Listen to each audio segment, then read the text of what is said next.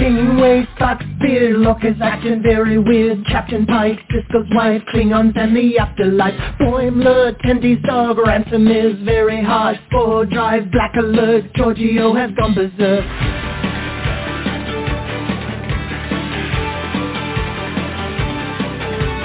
Teacher Batleth, Edward is an idiot. Spock is dead, Worf is wed, Chekhov's wearing red.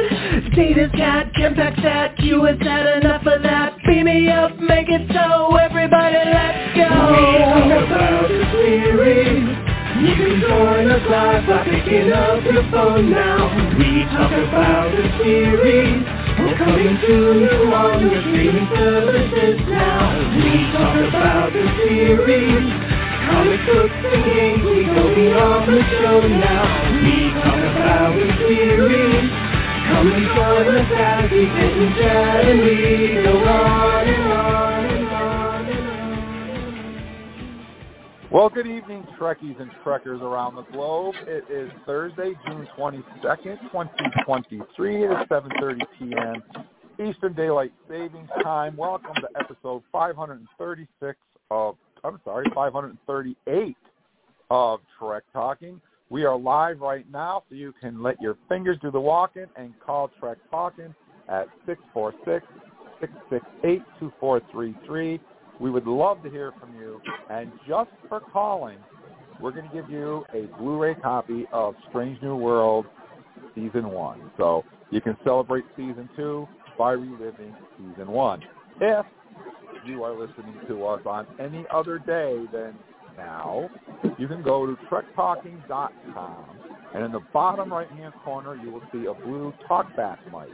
Click on that mic and leave us a message and tell us what you think about tonight's episode of Strange New World, which is The Broken Circle. That's the one we're going to be talking about. And if you do that, I will still send you a copy of Strange New World Blu-ray Season 1. So there's two ways you can win. You can use our talkback mic, or you can call right now. All right, we have a lot to talk about tonight, guys. We got a very, very busy schedule. We're going to be talking about The Broken Circle, which was the premiere episode of Strange New World Season 2, which aired last week. We're going to talk about that very, very shortly. We also have our Star Trek birthdays, our fan shout-outs, and hopefully we'll have enough time to get around to Star Trek news. So we have a busy show. Before we get too far, I want to let you guys know that we have 144,942 followers on our Facebook page. So that is awesome. And 125,150 downloads of this podcast. Thank you so much for making that possible. I want to go around real quick and introduce to you my awesome Treksperts, and we'll start off with the one guy who's not in Portland, and of course I'm talking about Charles, who's out in Las Vegas. How you doing tonight, Charles? I'm doing good. Well, I think Jim's not in Portland. Just hanging out in Portland, Maine. No, I am not in Portland. I'm up here in Vermont, up in the sticks. Well, so. We're basically sitting here scratching our heads, not understanding what's going on with nature. We are actually in shock. We're actually in shock with the fact that we still haven't seen 100 degrees yet. We've seen 98, but we haven't seen 100 yet. And we might see 100 by Monday, but that's unusual temperatures that we rarely ever see not getting our hundreds at almost July. Wow. Yeah. That's incredible. And now we're going to swing over to our Portland contingency, and we'll start off with David, the donut guy. How you doing, David? Pretty good. Sorry, it's been so long since I've been, finally back. But, it's getting pretty warm over here now. It's starting to see some summer sunshine, so. It's those damn donuts, David. You gotta drop the donuts and step back. Oh, man. And continuing with our Portland theme, we're going to talk to Eric. How you doing tonight, Eric? I'm doing okay. It is nice and toasty here in Portland today, and so I'm, just dealing with it. I don't like the heat, but it's okay. It's okay. At least we're getting a little taste of summer. You will never hear me complain about the heat after this winter that we had. Bring it on, baby. Bring it on. At least, Eric, you're not getting you guys the triples again. Mm-hmm. Yeah, that's no fun either. No. I know you guys got hit with that last year, and that was miserable. Yeah. And wrapping up our Portland trifecta, we have our very own toy guy, Paul. How you doing tonight, Paul? Hello, baby. I am doing good. I'm going to go out of my way to not talk about the weather. That's okay. So, but doing well. Good. Doing well. Looking forward to the weekend. Things are going good here. It's been productive. It's been exciting. And I think we're all in need of a little Trek talking today, it sounds like. I think we're all in need of something to focus on. So it's a good thing to be together. I couldn't have said it any better myself. After the week I had, I'm dying to talk some Trek, and that's what we're going to do. We're going to be talking about Strange New World, the Broken Circle, the return of the Klingons, very, very shortly. So please have your questions and comments ready and give us a call, 646-668-2433. But before we do that, let's get started with some fan shout-outs. What do you say, Eric? That sounds like a plan. So let's see. Our very first fan shout-out this week goes out to top fan Victor Greer, who's saying hello to us from Maidstone in Victoria, Australia, way down under. Top fan status means that Victor interacts with us a ton on our Facebook page, and we really appreciate that. So thank you so much, Victor, for listening to the podcast and for supporting us down there in Australia. But that's not the only person from Australia. We've also got top fan Jeff Wheatley we're saying hello to, who's saying hello to us from Tasmania. So hello, Jeff, and thank you as well for carrying that Trek Talking flag down under. Also saying hello this week to Damien Monaghan, who's saying hello to us from Dublin, Ireland, and sends us a little Irish flag. So Damien, hello to you, and thanks once again for listening to our podcast over there in Ireland. And my final fan shout-out goes out to Daniel Spunk Bubble Howell, who's saying hello to us from West Bromwich, England. Charles, who do you want to say hello to? Well, let's start off with the warm greetings to Roger Banks in Huntsville, Alabama. Some crazy weather going on in the South. Warm welcome to Cynthia Dunaway from Southern California. Okay, Cynthia, what part of Southern California? That's a lot of space. Welcome to Louis Godfrey from Clear Lake City, which is southeast Houston, Texas. Welcome, Louis. And also welcome to Natalie Perkerson from Arkansas. Welcome, Natalie. David, who's on your list? I bet you got somebody nearby. Yeah, I do. First, I'd like to say thank you to Joy Holmes in Oregon, USA. Next is Bob McGuire from Northwest Indiana. And top fan Jerry Scoot, I think is how you pronounce it. Sorry if I pronounced it wrong. From Dayton, Ohio. And last on my list is Levon Carter from Texas. Paul, who's on your list? All right, friends. Well, it's always great to be able to show our appreciation to fans across the world.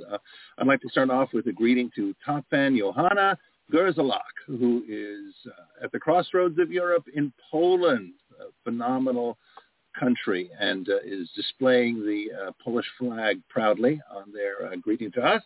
Wonderful to hear from you, Joanna, and thank you for being a fan of the show and all things Star Trek. Not too far down the road from Johanna, it's Anne Hawkinson from Sweden, fantastic place. I know a lot of us on the show are eager to make a trip to your part of the world, Annalie. So wonderful to hear from you. Other end of the hemisphere, on the other side of the planet, we're saying hello to Bronwyn Dargaville from New Zealand. Now, I'm not sure which of the islands that Bronwyn resides on, but either one, Bronwyn wins, because New Zealand's a pretty fantastic place and full of fantasy and science fiction fans from what I've gathered. So wonderful place to hang your hat. And lastly from me, I'd like to extend a warm Trek-talking kapla and welcome to Diane Princess Parrott from the Takla Lake First Nations in northern British Columbia, Takla Landing. It is absolutely wonderful to hear from you, Diane. British Columbia is not too far up the road from a few of us here in Oregon, so we think of ourselves as being neighbors with you. A magnificent place to spend time and an awesome place to live. So, Diana, thanks for being a Trek fan, and thanks for being such a fan of the show. Great to hear from you. And I'll pass it over to Uncle Jim. All right. Thank you, Paul. I have a bunch of top fans here that I want to say thank you to. And how do you become a top fan? By interacting with us on our Facebook page. So I want to say thank you and kapla to top fan Joey Woodland, who's listening to us in Philadelphia, Pennsylvania, right here in the U.S. of A. Thank you, Joey. I also want to say thank you and kapla to yet another top fan, Robert Tedeschi, who's listening to us in Ridgewood, New Jersey. And another top fan, we want to say thank you to Crystal Malakowski, who's listening to us in Buffalo, New York. I hope the snow is melted by now. Yeah, that was crazy, crazy snow. So I hope you've all dug out and you're sitting back and you're enjoying some Trek talking. And last but not least, another top fan, thank you so much to Edward Kelly, who's listening to us in Davenport, Iowa. If you would like to be a top fan, just head over to our Facebook page and pinned to the top of the page, you will see the Live Long and Prosper, and just tell us where you're listening from. If you see a heart next to your name from yours truly, Uncle Jim, then you will be featured in a future fan shout-out. Another way you can become a top fan, speaking of interacting with the page, every Friday, I don't do it until Friday, I put up a post on our Facebook page asking you guys of 1 to 10. And then I pick out 10 lucky listeners. We read your comments right here on the air to come up with a fan score for the episode. So, Eric, do you want to get us started on our fan scores for this week? I would love to do that. So top fan Helen Reese gave it a 4. She says, I don't think young Spock would ever steal a ship or show so much emotion. Older Spock, yes. It felt forced and contrived, a pity, because I had high hopes for the show. Top fan Samuel Schmick said a 10 because it's an awesome season opener, and they did it without the series' main star. I love getting to know every character well in Star Trek. Top fan Dan Anderson said he'd give it a 7. I didn't really care for the weird quirkiness of Apelia's character. Also, it was way too easy to steal the Enterprise. Otherwise, I like the episode. The idea of another encounter with the Gorn is exciting, to say the least. Top fan Rhiannon McKenzie said a 10. Great job, writers, director, and cast. Not sure what some people were expecting. I absolutely loved it. Love that we're getting to see Spock on a journey toward the Spock we became familiar with over the years. All the callbacks, call forwards to small things like Spock's harp origins. I think the writers are doing an awesome job, and I love Carol. She's going to add some levity as engineer, but I do miss Hemmer. Top fan Sandra Marie Cortez said a 4. Felt like an alternative universe episode. A lot of it was sloppy, and it didn't make sense for a first episode. I hope it gets better. Top fan David Lamoureux said a 9. It's interesting to see Spock in his early Starfleet career. And for those who are upset he showed emotion, I would suggest that they screen the TOS pilot, The Menagerie. He showed emotion in that one, too. It wasn't until Where No One Has Gone Before that he started becoming the Spock everyone knows. Top fan T.J. Huntington gave it a 6.8. The story was kind of weak, but I'm happy we got to finally see some Klingons. I look forward to the Gorn threat. They are an underutilized nemesis. Timothy Martin Dar said a 4 because it was a sellout. Writers are trying to emulate the original series action, and it appeared gratuitous. The nurse and doctor don't need to beat up Klingons, especially for 10 minutes. It was a production/writing mistake, not an acting problem. Nurse Chapel is a fine babe. Create a real love interest or several love interests around her. Empower her sensuality. You'll keep people's attention longer. Francis Roy said 10. I know the Lanthanite are a new species in Star Trek, but can someone tell me if the Lanthanite are a similar species to the Elarians? And top fan William Stafford gave it a solid 10 with a comment, Ethan Peck. That is all. That gives us, guys, a fan score this week for episode 1 of 7.5, which is actually surprisingly low for Strange New Worlds. The absolute lowest score that we've ever seen before on an episode from the fans was an 8.3 for the Serene Squall last season. So what do you say we chat about it? Absolutely, but first we have to do some cadet training.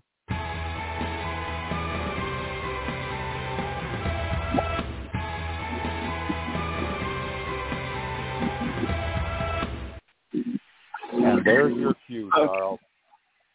Okay, thank you, Jim. Decided I need to throw one more cadet review in there. Okay, well, let's start off with definitely the big story in this episode, the Klingon War. We can go all the way back to Discovery, Season 1, with what happened during the war. As one of our fans mentioned, well, Spock would not steal a ship. Yeah, let's go check the menagerie. Season 1, Episode 11 and 12. Yes, Spock did steal a ship there.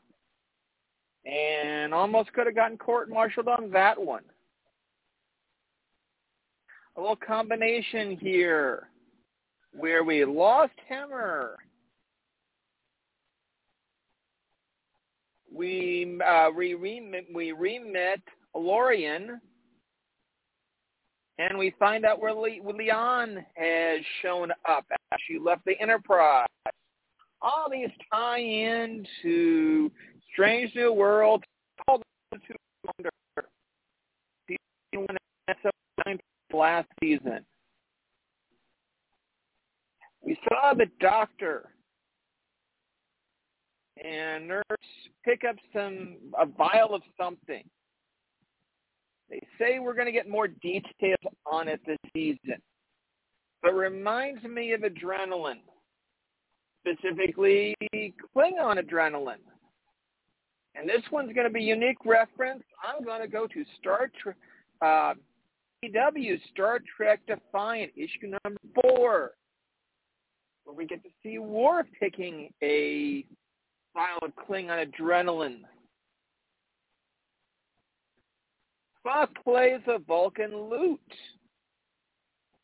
The main one I knew of was the Way to Eden, TOS's Season 3, Episode 20. So I hear it may have shown up also in Charlie X, which was a Season 1 episode. Selena mentioned she's friends and was first met by Amanda Grayson. Well, Amanda's got a pretty good history in Star Trek. Let's try TOS, Journey to Babel, Season 2, Episode 10. Animated series, Yesteryear, Season 1, Episode 2. Star Trek 4, Star Trek 5. Discovery, Season 1 and Season 2 in 11 different episodes. And as one of our raiders mentioned, Helena, I looked her up. It's like, okay, I got to find the spelling. I got to look that species up. And my main source of information for Star Trek gave me one entry. And that one entry was based on the episode. So, nope, this is a brand new species on Star Trek lore. And it's going to be interesting to see how far back she's been around. I wonder if she happened to know Guinan on the planet. Or who else she may have run into. So I think with that, we can move on to the episode itself. Yeah. What do you say we talk about this episode and give our scores and see what we can come up with what the fans said? So let's see. I'll start off and say that in the episode, we get to see the USS Archer docked at Starbase 1, which, if you remember, was the same ship that Una was on in episode 1, which was really cool. I also like the fact that we see this really cool flyby over Starbase 1, which had been destroyed by the Klingons, if you recall, in season 1 of Discovery. So that was a cool little to see. I also thought that the fact that Ethan Peck was able to carry the episode without Captain Pike. Captain Pike's only in the episode for like the first, 2 minutes, maybe 3, and then he turns the Enterprise over to Spock for his first command. And I think that Ethan Peck really, with his acting chops, carries this entire episode brilliantly without Anson Mount around. So I thought that was really, really, really awesome. And what does Spock do with his first command? He steals the Enterprise. So we've seen this a lot. We've seen the Enterprise being stolen. They made a really, really big deal about it in Star Trek III, The Search for Spock. And we've seen it several times throughout Star Trek history, the stealing of the Enterprise. But on the stealing of the Loretus, the lower decks ship also. The Proto-Star. Yeah. Cerritos. When the Cerritos Stealing got a taken, starship. also first episode. And basically the same thing in the most recent season of Picard. I mean, the whole, that was basically co-opting / stealing the starship there. I mean, so it's really kind of becoming a pretty frequent trope that, interestingly enough, apparently has absolutely no consequences whatsoever. So Academy cadets, if you're feeling impetuous, steal a starship. Nothing will happen to you. That's right. You can get off scot-free, but that's only if you have the help of Commander Pelia, who's a Lanthanite. As Charles said, we know nothing about Lanthanites. I did find it interesting, though, that she used the particular phrase that she came out to Spock's mother, Amanda Grayson. Coming out, especially during Pride Month, I think is very relevant wording. And the fact that she says that it's been over 100 years since she went out on a starship. And I'm trying to figure where that puts her. Does that put her like around Captain Archer ish time? So she's been around for quite a while, So we have to wait and see what happens with Commander Pelia, our new chief engineer of the Enterprise, but she shows up in this episode, actually, several hundred years old. Her and Spock have a conversation, and she tells Spock Spock tells her that her race lived amongst humans, for several hundred years undetected. So I think there's a backstory there that we're going to find out about. And I also think I'm not sure if it's 100 or 1,000. Or mentioned maybe 1,000 years. Yeah, we don't know enough. She's a brand new character, so we'll have to find out what the deal is with her. But I'm fascinated to see what they do with her. Also, Spock. So I'm thinking that, Ethan Peck, I just said, I think he stole the episode with his acting chops. one of our fans didn't like the fact that Spock was so emotional, but in this particular episode, it's obviously that Spock has feelings for Nurse Chapel. And he just doesn't know, as a Vulcan, he doesn't know how to express them. So he goes down to sick bay to see Mbenga. And as soon as Chapel walks in, his heartbeat starts to race. And Mbenga gives him the Vulcan leer. And so he plays it for the first time. Charles already told you that we see it several times on TOS, but it's nice to know where it came from. Well, about that, Leo, apparently it also was shown in the first season of Strange New Worlds on episode 7. It was in his cabin when Captain Angel came to visit him. You could see it on the wall, and I'm like, wait a minute. How did he have it when Mbenga first gives it to him? I thought that was a little strange. Yeah, that is strange. That is strange. But it is Strange New World, so it's very fitting, right? Maybe it right? was just something he displayed in his room. Vega's the one that convinced him to actually sit down and actually play it. Maybe. That could be.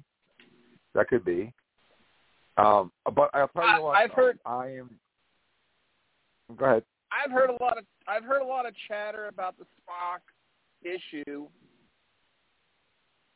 And one of the comments I've heard is, we have a unique Spock that came from the cage, who smiles, shows emotion. And the beginning of the series, they were still trying to flush out his script. I think what they're trying to do is they're trying to get that dealing of showing that Spock's got his human side, and that truly it won't be until the motion picture that he tries to actually suppress those completely. Yeah, but people complain, well, Spock's showing emotion. Spock is not pure Vulcan, remember, folks. He is half Vulcan. And you know, Go just ahead. like Michael Burnham, where we as viewers and fans got to go on that journey with her through the captain's chair, I'm really excited to go on this emotional roller coaster ride with Spock and see how he ends up from where he is to where he ends up later on Star Trek, where we know that he goes through the Kulinar and all that stuff. So I'm really excited to go on that journey with Mr. Ethan Peck. Is perfect for taking us on that journey. Yes. I'll say this about Ethan Peck. It's just, as I think unrealistic and, goofy as it is to have him impulsively steal a starship, when ostensibly the first time he's ever left with the keys to Dad's car, right? I mean, it's kind of goofy, and especially, you can, a lot of things you can find fault with as far as the interactivity, but Peck sold it, right? The thing is, he is a really good actor, and he's very compelling, he's very likable, and he's really good at showing those twists of being pulled in two different ways by both halves of his personality, right? All that ambiguousness that he's feeling. He's really good at that. I think he's really finding the character. I think he's a fascinating actor to watch. So even when things may sort of risk, running off the rails a bit narratively, I think he rights the ship by being, such a compelling presence. So I'm enjoying seeing his interpretation of the character. Well, the interaction that he has with Pelia on the bridge when she asks him, "Are you stealing the ship?" and he can't lie, but he doesn't answer her, and that's the answer. And she's confronting him and getting the answers out of him without him saying a word, just from his acting chops. I love that scene. Well, my guess is she's dealt with Amanda. I think she's got some good knowledge of the Vulcan culture. And Spock wisely uses that I can't lie line back with the Klingons. And I think it's a good line to put out, the fact that Vulcans don't lie. They can twist their words a bit, but they're not going to lie. Well, since he's half Vulcan, does he half lie? That's true. He could stretch the truth and tell, a white lie, like he did in Star Trek 6, right. An exaggeration. So, speaking of Klingons, I have to mention this. I love the Klingons that we get to see in this episode. Mm-hmm. We got to see a vast variety of Klingons. We didn't see every Klingon with the same Klingon ridge that Worf wears. We saw every Klingon was different than every other Klingon. And I love seeing that myself, especially the Klingon that La'an was in the drinking match with. He had kind of braided hair running up between his ridges, which I thought was a really cool thing to do. And even in the background, I actually saw a Discovery Klingon. The only Klingon I didn't really see was a TOS version of the Klingon, but that was a genetic thing. So, I got to applaud them for showing that the Klingons, just like humans, have many different appearances. So, kudos to designing all those different Klingons. That impressed me. And also, the new Klingon D7 battlecruiser looked absolutely amazing. When it dropped out of warp and it was hanging there, and they found the other starship, and they armed their disruptor cannons. And what happened? These giant cannons pop out from underneath the warp engine. I thought that was so cool. Because if you guys remember in TOS, when the Klingons fired their disruptors at the Enterprise, the green bolt came out of the warp engine. Never really made sense to me, but it looked cool.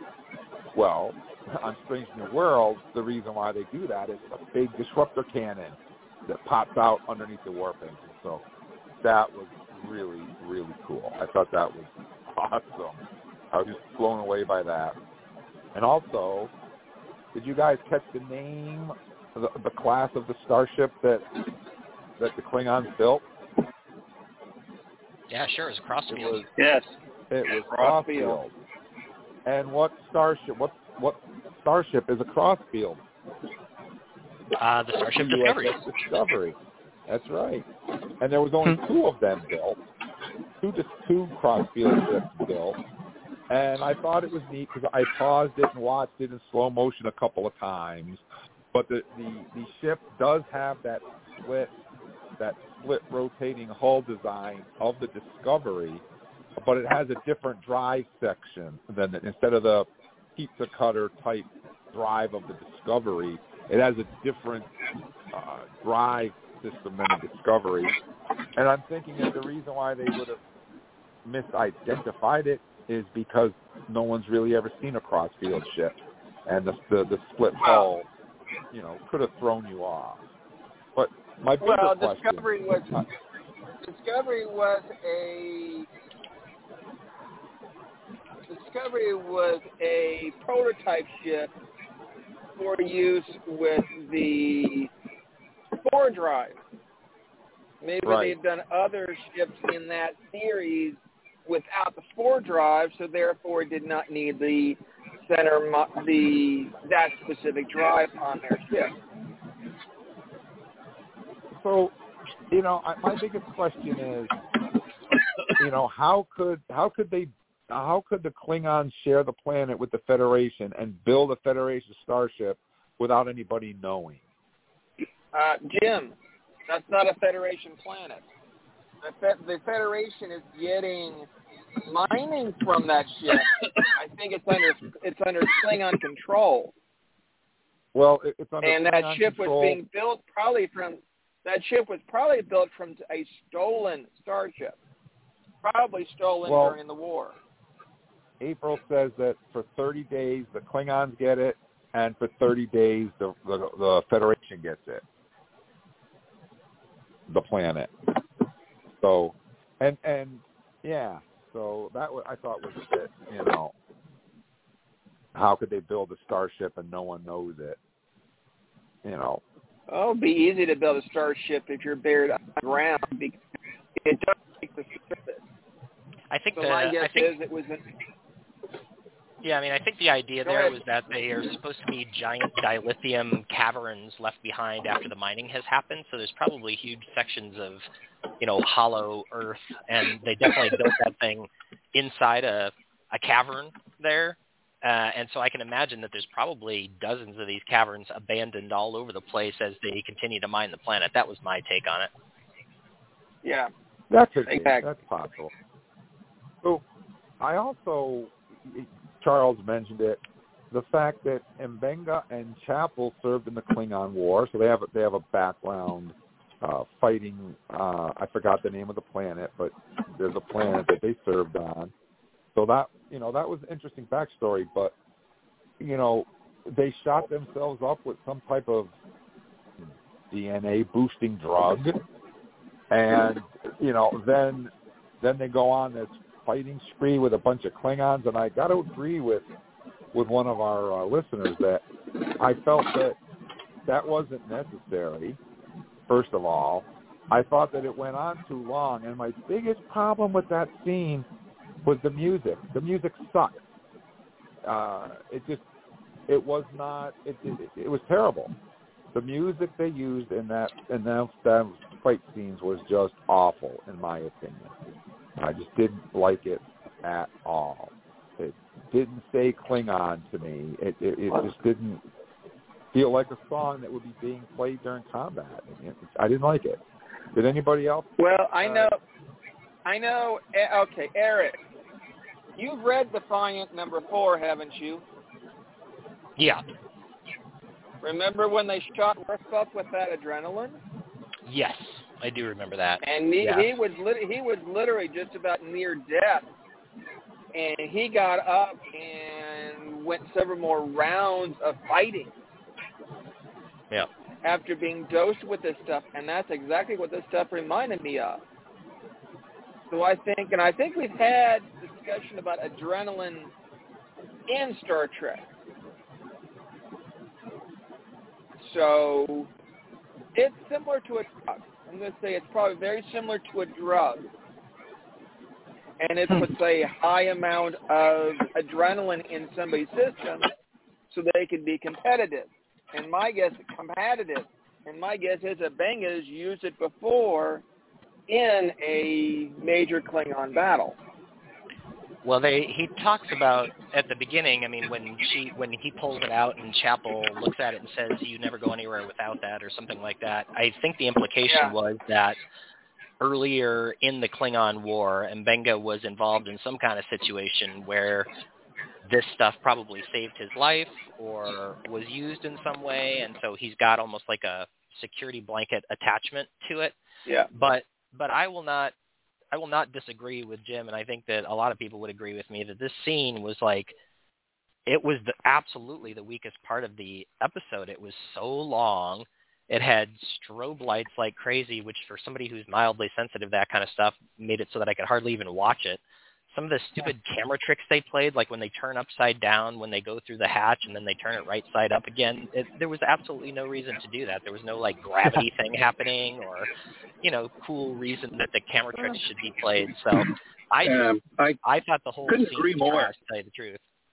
Yeah, that whole fight scene was just preposterous. And it's just, obviously we're going to learn more about this previous Klingon War thing, and we know that the two of them were, stationed in the war and saw active duty, and presumably this is some kind of super adrenaline serum that they use in combat situations. And I'd bet green money it's going to show up again to enable somebody to have the amazing strength at the 11th hour to fight off a Gorn later in the series, I'm sure, because otherwise why are they showing it to us now?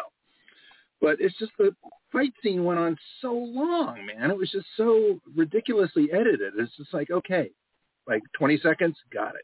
But it just was the calendar pages dissolving off the wall. I mean, really not a great scene. Mm-mm. No, it was not. It was way too long. And I also wanted to point out something, that these Klingons were not members of the Klingon military. These were obviously civilian Klingons, because I didn't see a single military weapon. I didn't see a single bat'leth, a kurleth, a mek'leth, a ta. There was none of that there, and they weren't wearing traditional Klingon battle armor either. And these Klingons were working with humans for a profit to start a war, which is completely not honorable for a Klingon at all. Yeah. So these Klingons were not acting very Klingon-y, in my opinion, anyways. So there was probably that. a rogue. This probably was a rogue house or a rogue group who was trying to restart the Klingon War. Influenced by Ferengi, probably. I did want to mention that when Spock has blood wine with the Klingons later on, the Klingons that show up from the D7 battlecruiser are wearing Klingon battle armor. But if you notice, it was kind of like a pseudo Discovery motion picture combination battle armor. It wasn't the battle armor we see in Star Trek 3. It wasn't the battle armor that we saw in Discovery. It was kind of somewhere in between, which I thought was great. And the Klingon captain drinking blood wine with Spock. I love that scene. I could just see Spock standing around chugging down the blood wine. Yeah. I thought that was great.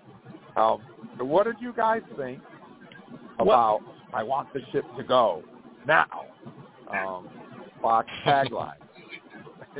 I think that to me is so very Spock. He doesn't realize that the taglines are important, and he just wants the ship to go. And I think that would be a very Vulcan way of getting a ship to go. It was very Spock. Absolutely. He doesn't want a little phrase. He just wants, I want the ship to go now. Okay, when you hit now, it's time to go. But that's a very Vulcan way.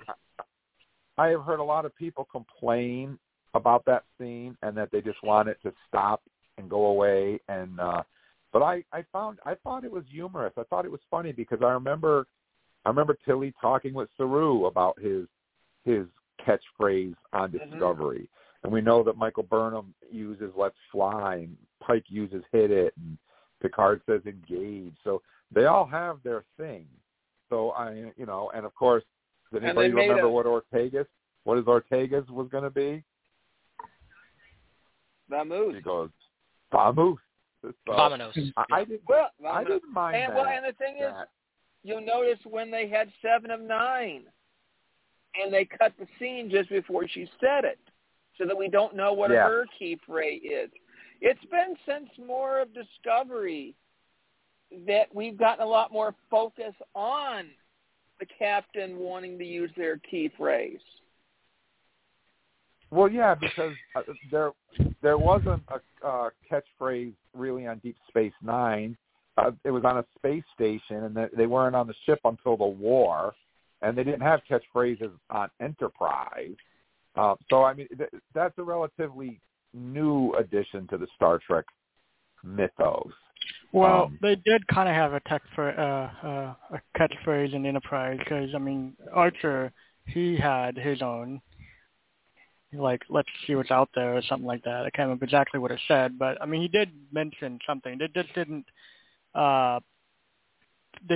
make it a thing, I guess, like they're doing now. A big emphasis. Yeah. But the thing that bugged me about Spock's catchphrase was not what he said, but what the timing was. They just stole the Enterprise. They're outside the space dock, and they're waiting for him to say it. It was like, what? They could have tracked to beamed them in by then. It's like, okay. It just took a little longer than it should have to me. That's the only thing that bothered me about it. So, yeah. But guys, don't you feel that the whole concept of even acknowledging that captains suddenly have a catchphrase is just, it's almost too meta. It's like they're self-aware of the fact that, like, they're on a TV show practically. I mean, it's just, it's calling comment to something that we would notice as an audience, but all of a sudden now, here are the other members of the cast of characters acting like an audience. It seems too self-aware to me. I don't like it. To me, it's way too. It's not part of. It's removing the artifice of having there be a barrier between the audience and the characters. You know, where we're watching something that's happening by characters. They're doing all this goofy fan servicey stuff, like, you know, having her. And what does Ortega say? She goes, "I've been workshopping Vominos." Workshopping. I mean, it's such a contemporary thing to have her say, right? A lot of the, you know, and saying, okay, no presh, Spock. I mean, it's like, is it, you know, the 23rd century or the 21st century here? Right? So I found all these focuses on this really super distracting when I'd rather see storytelling go on. Yeah. Go ahead. I think it gives. To me, it gives it's a way of giving each captain their own personality, and I think it's a way that the captains kind of designate an offshoot of Picard's Engage. I agree, but it's better to have the personality be exhibited by their actions, not by, you know, self-aware acknowledgement that this is a thing that's expected everyone to have. I mean, because that now may it's be become great in the writer's room. Now it's become a thing that can't be ignored, which is a bummer because it probably doesn't deserve that much attention. Yeah, it's become this weird trope thing now, and I just it's a distraction. Personally doesn't bother me. I actually enjoy seeing it because Pike trying to come up what his phrase was and what Burnham was coming up with. I kind of like to see how each captain's got their own thing. No, there's nothing wrong with that, but it's just, I don't know. But we also know the fact, because Spock is a Vulcan, he's not thinking about these things, and I think he's kind of realizing, okay, there is these kind of issues going on. Well, I just got a little more. Go ahead, Jim. I had two more points that I wanted to make. I thought, you know, seeing Uhura promoted from an ensign was pretty cool. Well, we didn't actually see it, but she tells us, and then La'an's like, "Oh, you got promoted." So I thought that was cool because we're seeing movement in the ranks, which is really neat. And speaking of Uhura, the best part, the part of the episode that I thought was really awesome was the touching tribute for Nichelle at the end when it said, "For Nichelle, who was first through the door and showed us the stars, hailing frequencies are forever open." That was the classiest thing they could have done, and I thoroughly. I mean, I was like bawling when I read that. It was awesome. So, you know, my overall score for this episode is almost in line with the fans. I gave this episode an 8, and I only gave it an 8 really because the Klingons they showed us a cultural divergence of Klingons, and I think people needed that because this whole Klingon debate is driving me crazy. Every Klingon doesn't look like Worf. Get that out of your head. Klingons look different, and in this episode, they look different, and so for that, I bumped my score up a little bit more to an 8. So there you have it. Those are my thoughts. That's my score. How about you, Eric? You know, what do you think? Well, Jim, I think you pretty much covered everything in the episode, so I don't know that I have too much more, honestly, to add. You know, I think I'm interested to see what M'Benga history is revealed over time. Yeah, I don't know. I guess I thought the scene at the end with Spock and the Klingons was pretty cool. I liked that. I liked that idea of him kind of getting drunk with the Klingons to smooth things over as a concept. I thought that was clever. You know, technically speaking, there were a lot of little inconsistencies here and there, and then there were the big issues that we were just talking about that I think pulled down the score a little bit for me. So, but I will say that I loved Carol Kane. I mean, she was amazing. I like her character. I like how you know, how quirky she is, because it just fits her perfectly. I kept thinking she was going to wave to Spock and say, have fun storming the castle. But, you know, she's going to be an awesome engineer along the way here. So I was pretty much in the same zone where I'm going to give this one about a 7.5 or so. All right. We have an 8. We have a 7.5. How about you, Paul? Well, you know, the one thing we didn't talk about that I'm intrigued by, and I got to, start by saying I have not watched the new episode 2 yet this week, so I don't know if I'm going to have an answer to this question or not. So I'm doing this without benefit of any hindsight. But I thought it was really interesting, the whole setup of why we didn't have Pike in this episode, because he's making a journey someplace to go find somebody who is going to be the defense for Una, right? That's the impression I got. He's trying to convince somebody who's a tough sell to come and be defense, right? And I'm wondering if that's somebody from Court Martial from the original series. Like, they identified it as female, though, so that kind of obviates the, Samuel T. Cogsley attorney at law idea, but maybe it's Ariel Shaw. So I don't know, but I was really intrigued by that. I thought that was a real interesting note to lead off with, and sort of gets you wondering, right? Because I think we're going to see some good old school courtroom action this week. Yeah, Jim, you really did sort of exhaustively cover everything in your summary there. So I think all we can really do is kind of paraphrase a bit. I do miss the professionalism of regular Starfleet crew.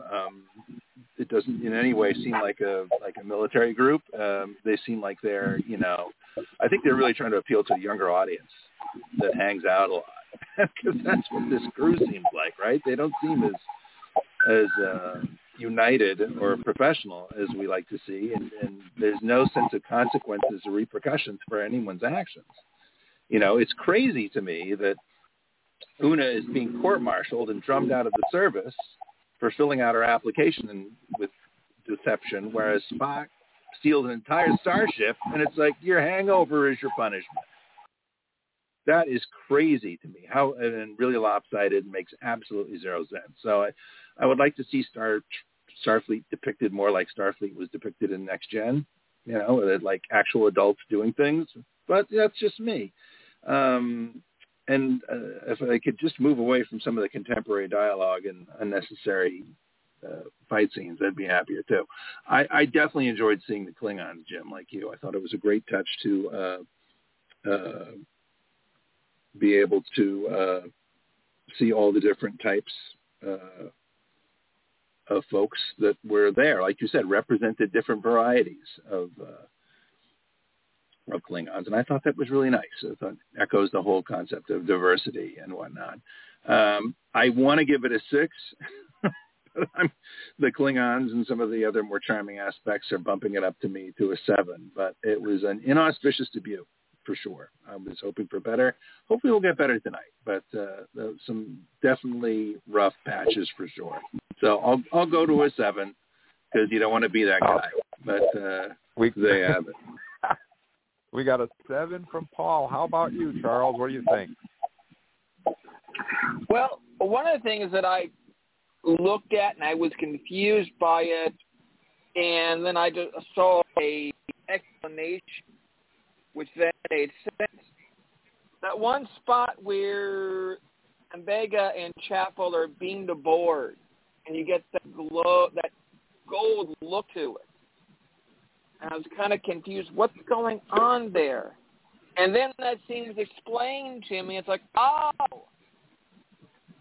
that was the view of Vega and Chapel from their point of view being transported onto the ship.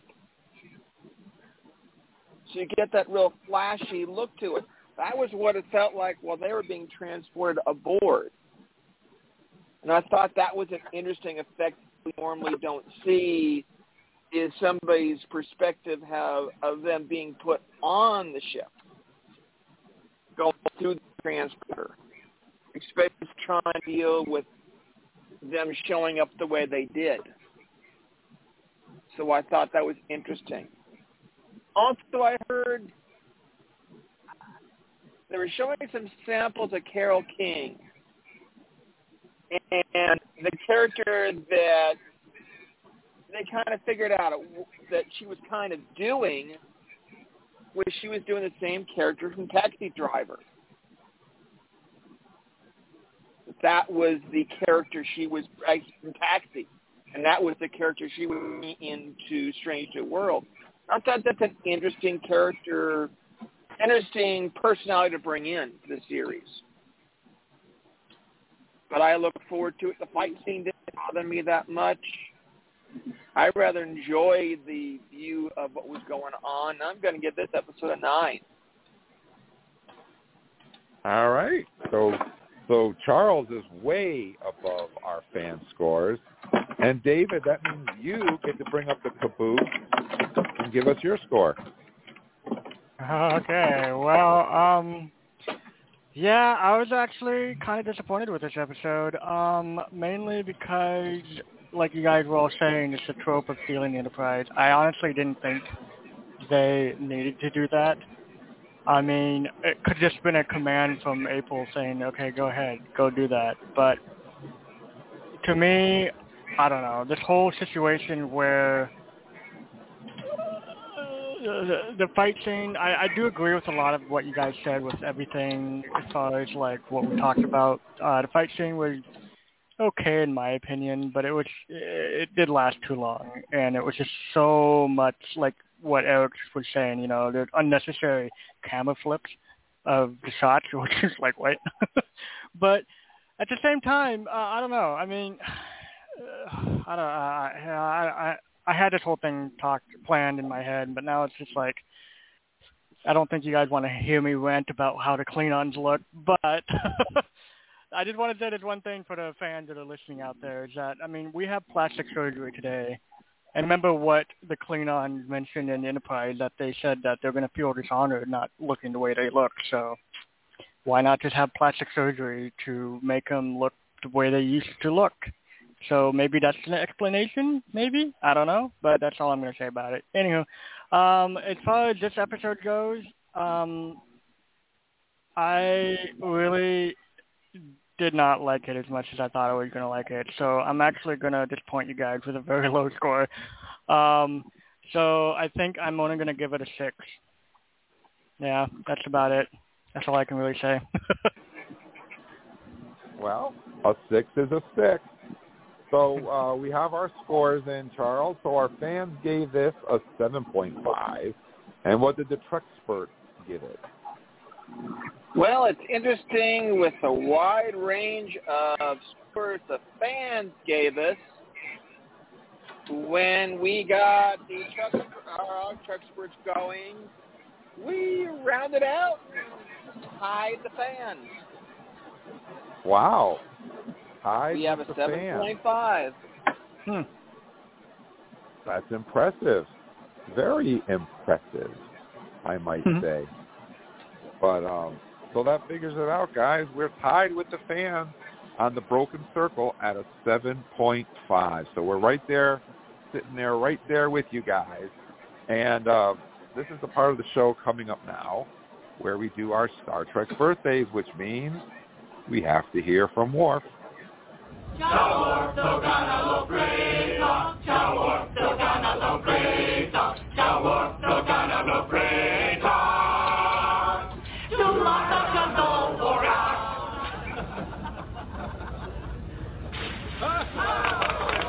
That was not a Klingon song. All right, guys, every week we do our Star Trek birthday so you guys can find out who you share a birthday with. We always start out our Star Trek birthdays by paying remembrances to those members of our Star Trek family who, sadly enough, are no longer with us.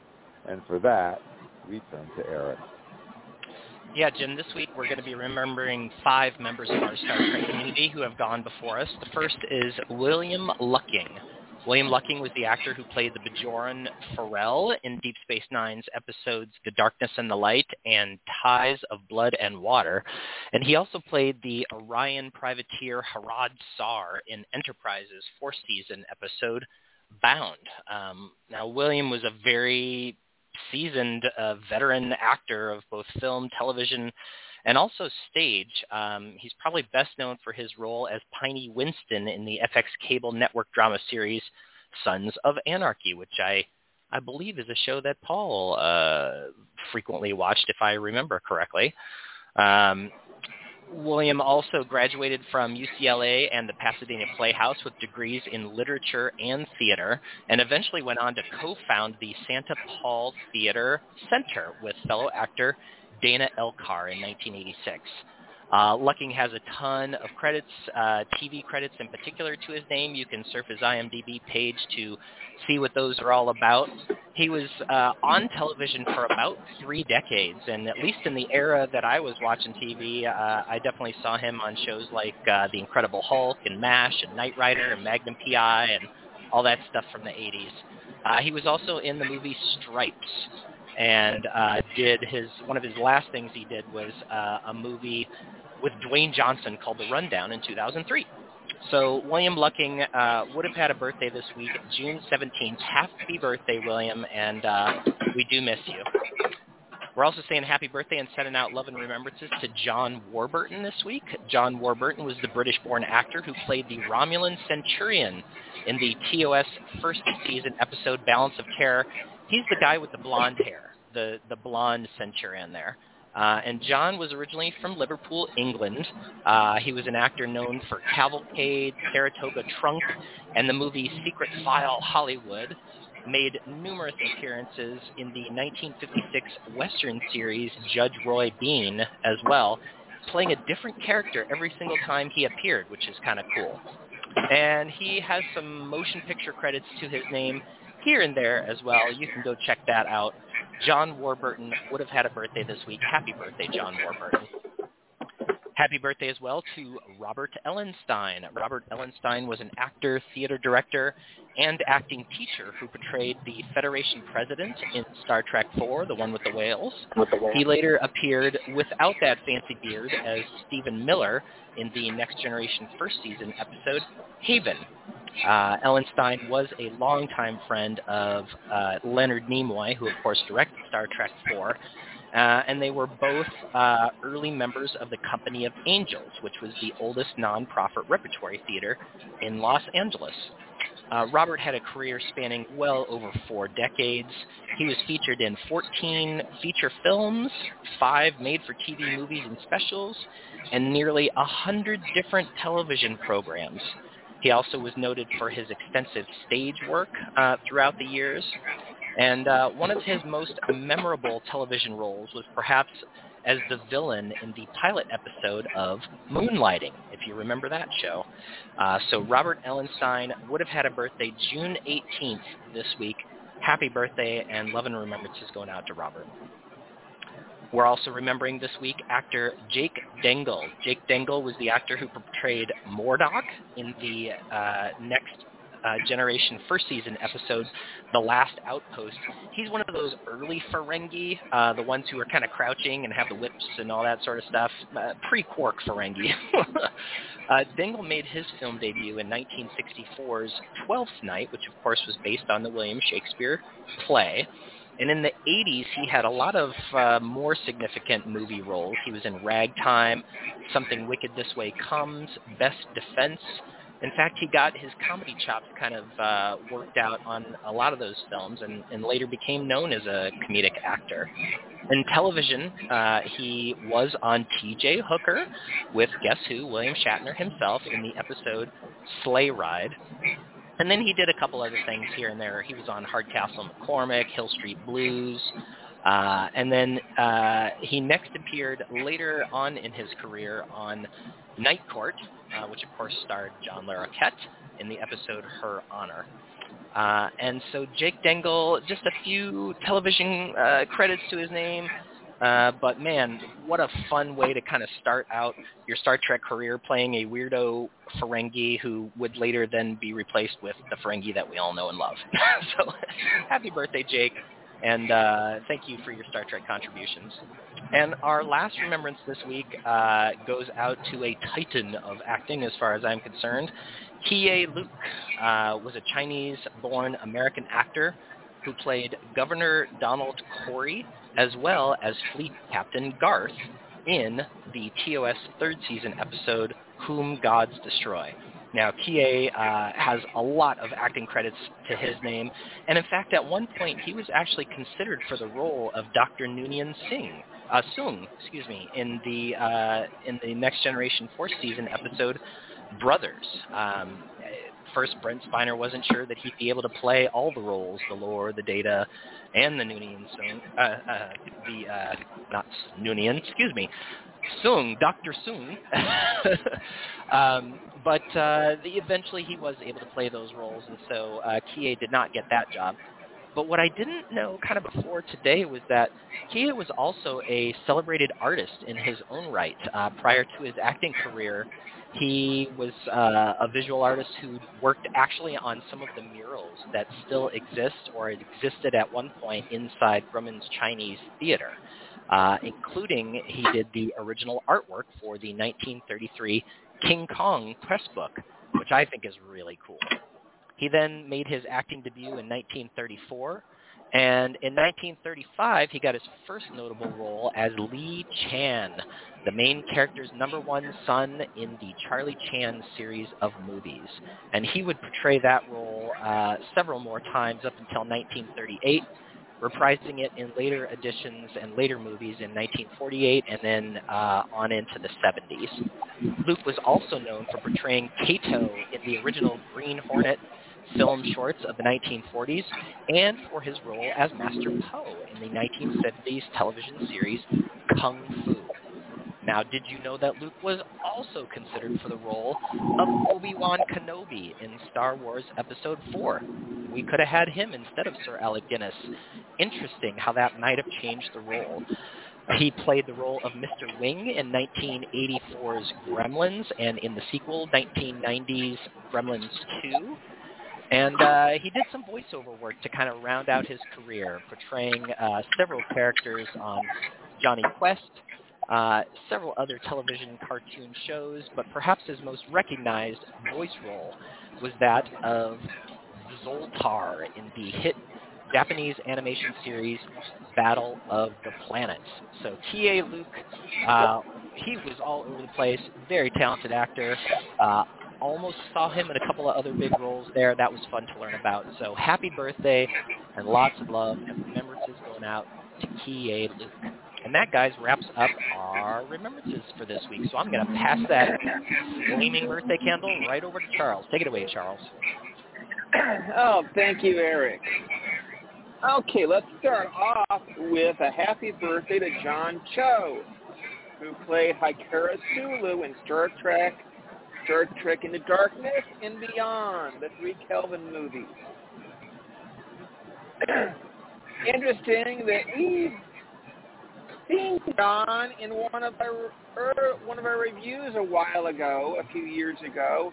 I don't think we realized we'd done it, because John also had a role in the 2019 remake of Twilight Zone. He played Raph Hanks in The Wonderkind.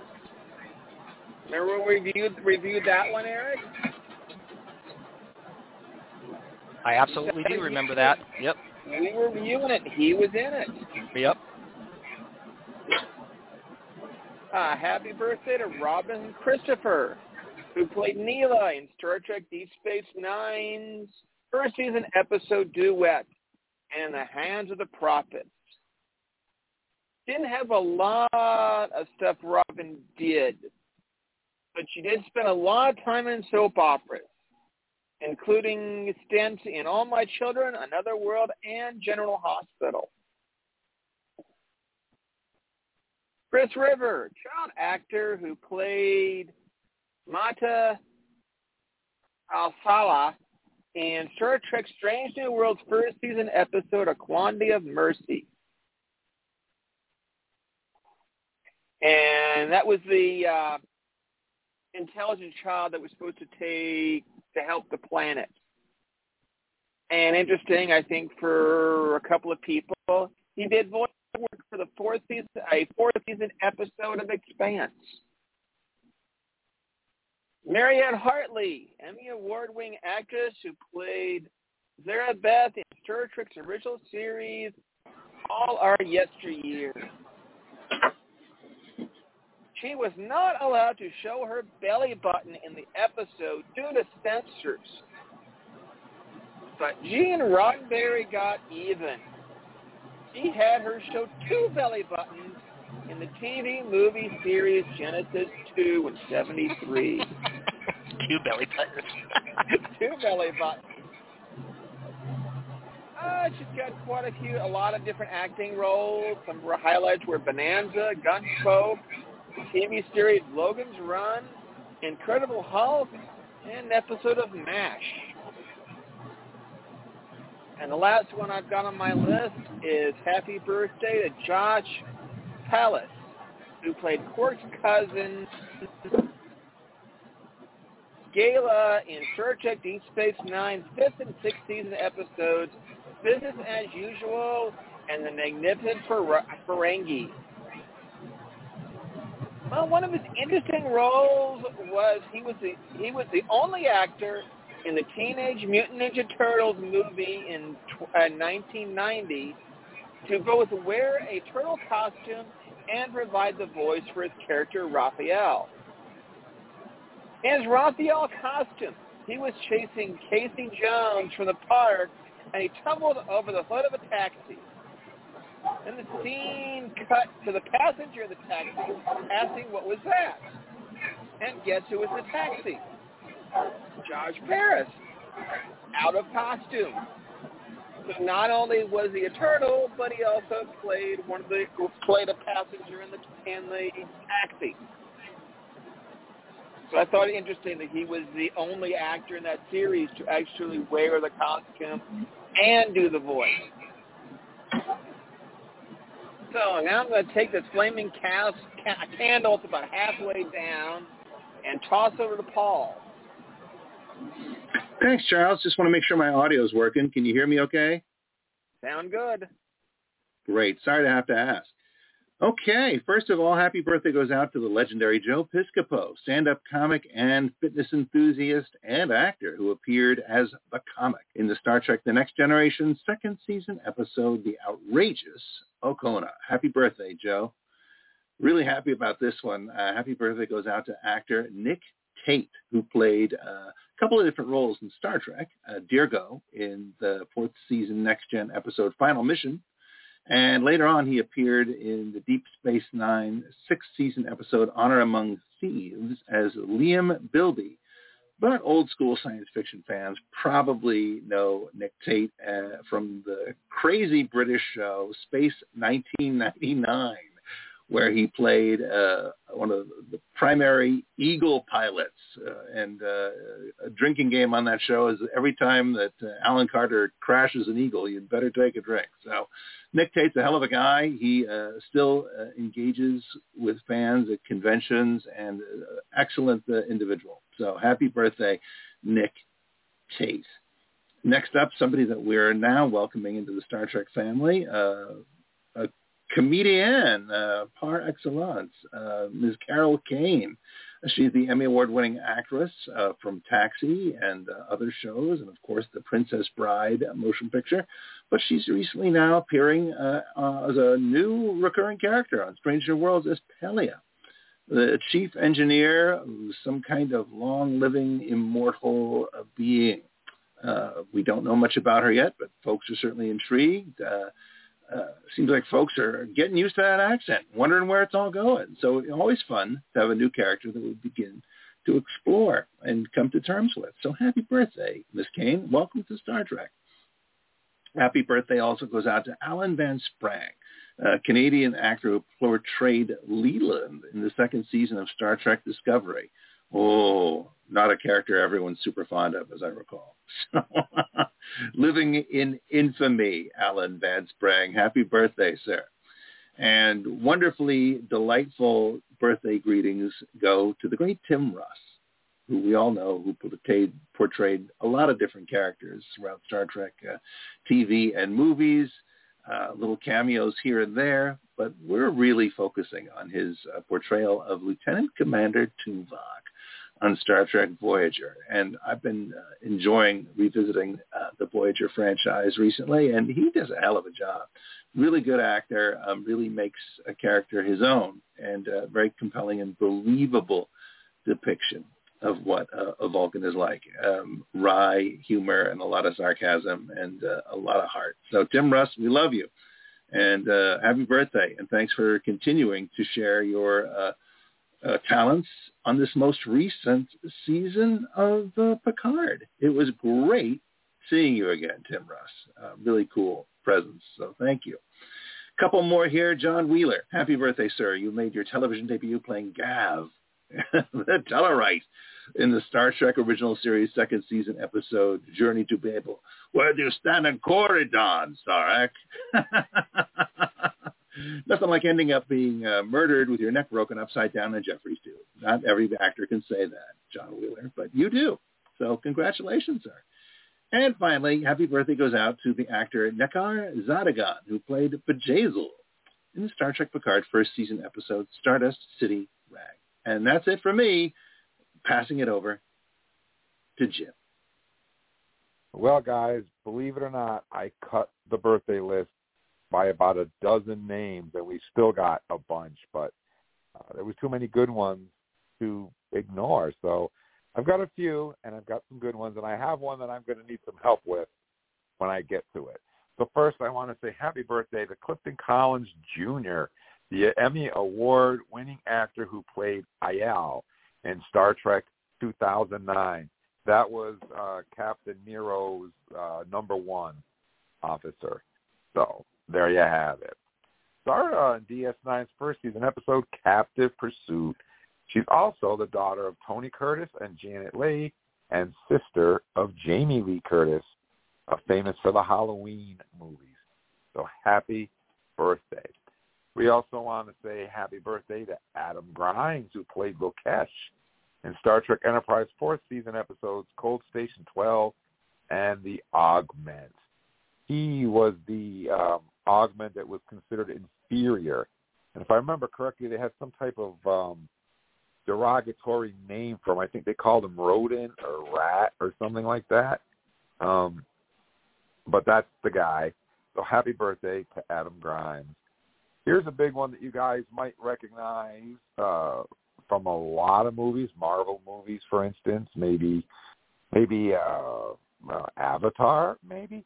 But we're going to be talking about her Star Trek appearances, and of course, I'm talking about actress and model Zoe Saldana, who plays Nyota Uhura in Star Trek 2009, Star Trek Into Darkness, and Star Trek Eon.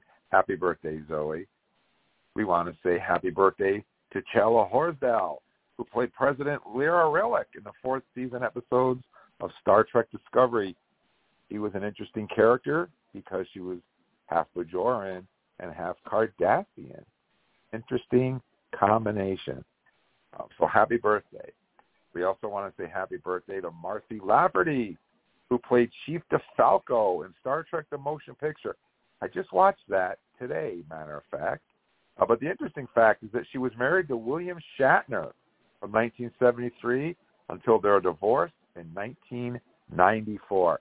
So there's absolutely no nepotism, none whatsoever in Star Trek. The fact that she happened to be Captain Kirk's wife and get the role of Chief DeFalco was because of her excellent acting chops and no other reason. So happy birthday to Marcy Lafferty. And all right, guys. So on Star Trek Discovery, there was a young Takuma who appears in the episode Battle at the Binary Stars, and the actor's name is Amala Naduzmo Ubawanba. Anybody have a better shot at it than that? I'm guessing it's Mpumlawa. Okay, that sounds better than my butcher. I don't know. Okay. Tamala Nadudissimo Mpumluana. Yeah, it's a tongue twister. That would be my guess. Yeah, but it's important to make the effort. Mm-hmm. Yeah, I think yours sound better than me. He played the young Takuma. He's the guy that got beat up by the other Klingons in the cloaked ship. So happy birthday. And the last one on my list, I always do the Klingons last, and this last one also from Star Trek Discovery. We want to say happy birthday to Clara McConnell, the Canadian actress and comedian who played the Klingon leader Danaeus in the Star Trek Discovery first season episodes Battle at the Binary Stars, Lethe, and Will You Take My Hand. For those of you who don't remember which Klingon she was the Klingon that was wearing that gold headpiece, that dangling gold jewelry that hung down over her face. That was her. So happy birthday to Claire McConnell. Kapla! Believe it or not, that wraps up our Star Trek birthdays. Wow. We had quite a few there, didn't we? We made it. We got through it. And now it's time for some Star Trek news.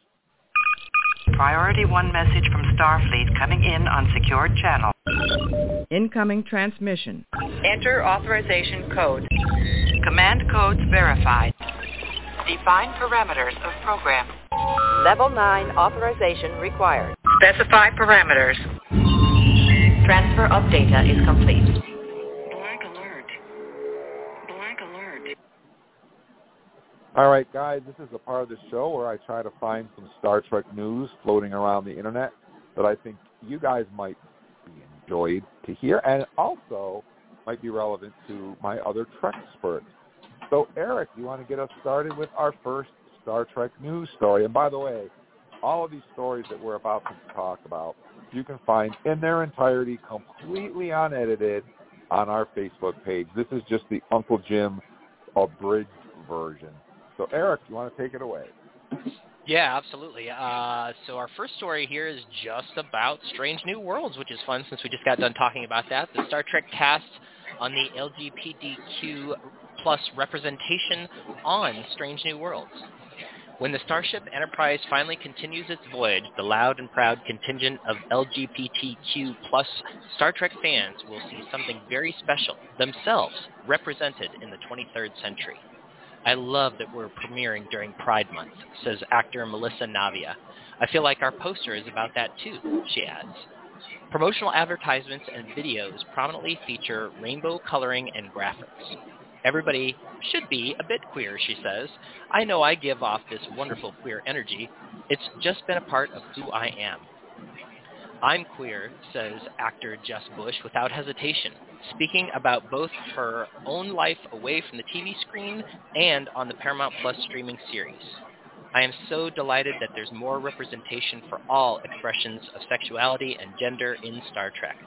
That's really exciting to me, and I'm really proud to be part of that representation. The Australian native returns as Nurse Christine Chappell, who in this incarnation is an openly bisexual character, but still with the hots for Spock. Celia Rose Gooding is breaking ground in Strange New Worlds as the first queer actor to portray communications officer Nayada Uhura since the death of the trailblazing Nichelle Nichols. As an out queer person, as someone whose relationship with their gender is ever evolving and ever changing, it is so exciting to be part of this, especially playing a role that has been originated by cis women and has historically only been played by cis women. Gooding says, adding that she is both humbled, she is humbled to be trusted with Uhura's story. And so, yeah, there you go. I do think that, Discovery really kind of kicked that off for me personally with their efforts toward more equal representation of different folks and different walks of life. And Strange New World seems to kind of be doing the same thing. It's honestly, I think, pretty refreshing to see, a lot more women on the bridge, especially because back in the original Star Trek, you remember that, Pike was a little uncomfortable and still getting used to having women on the bridge. So it's nice to see that being updated as time goes by. That's my only really major complaint with Strange New Worlds is I feel that they lack diversity on that cast. They killed off the blind Andorian character that they had, and they don't really have the diversity they have is 60s diversity, which was great on TOS. I think it needs to be a little bit more modern for today's audiences, and I think that having so many actors that represent the community is great, but when those actors' characters don't represent that, I don't think it's quite the same as having the characters represent it. Would you guys agree? I mean, George, Mr. Sulu on TOS didn't come out as gay when he was on TOS, and the fact that he did doesn't really change the character on TOS, just because the actor is. So I personally would like to see a lot more representation on Strange New Worlds than what we're currently seeing, be it a new alien character or, well, maybe Carol Kane. I don't know yet, but that's my take on it. I'd like to see Strange New Worlds do a little bit more.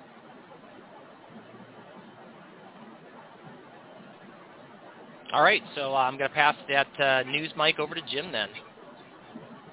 All right, so the next story I have, Strange New Worlds, Star Trek Discovery's biggest villain mystery. Strange New Worlds can solve what happened to Star Trek Discovery's Captain Lorca and bring back fan favorite Jason Isaacs. Though it will likely not happen in Strange New Worlds Season 2, the possibility remains that some version of Lorca could make an appearance in the future. With an actor as talented as Jason Isaacs, it seems a shame to waste the opportunity to bring back such a compelling character. An appearance on Strange New Worlds would allow actor Jason Isaacs to play a different version of the character. Plus, the story of Prime Lorca's time in the Mirror Universe would be a fascinating one to tell. Jason Isaacs has expressed willingness to return to the Star Trek universe, and Strange New Worlds could be the perfect show for him to make an appearance. You know, I don't think it's going to happen this season, but it could happen in the third season. We don't know where he ended up, actually, and we don't know where Carl sent Giorgio. They could be together right now. We don't know. But I do know, help me out here, Eric, what was the book? Because I'm about to give the wrong title. For Charles. It was Drastic Measures. Drastic Measures, thank you. Drastic Measures answers that question for us. Dayton Ward wrote the book, and at the end they made him put a little 3-page epilogue where Prime Lorca wakes up in the Mirror Universe being tortured. So they specifically made a point of pointing out that he is alive and he is there. They don't do those things for no reason at all. So they wanted to make sure that we all knew Lorca was still out there. Why? I don't know. But I would love to see him because we have never seen Prime Lorca. The only Lorca that we ever got to see was Mirror Universe Lorca, evil Lorca, masquerading as Prime Lorca. So I think that's a great idea, and I'm all up for it. What about you guys?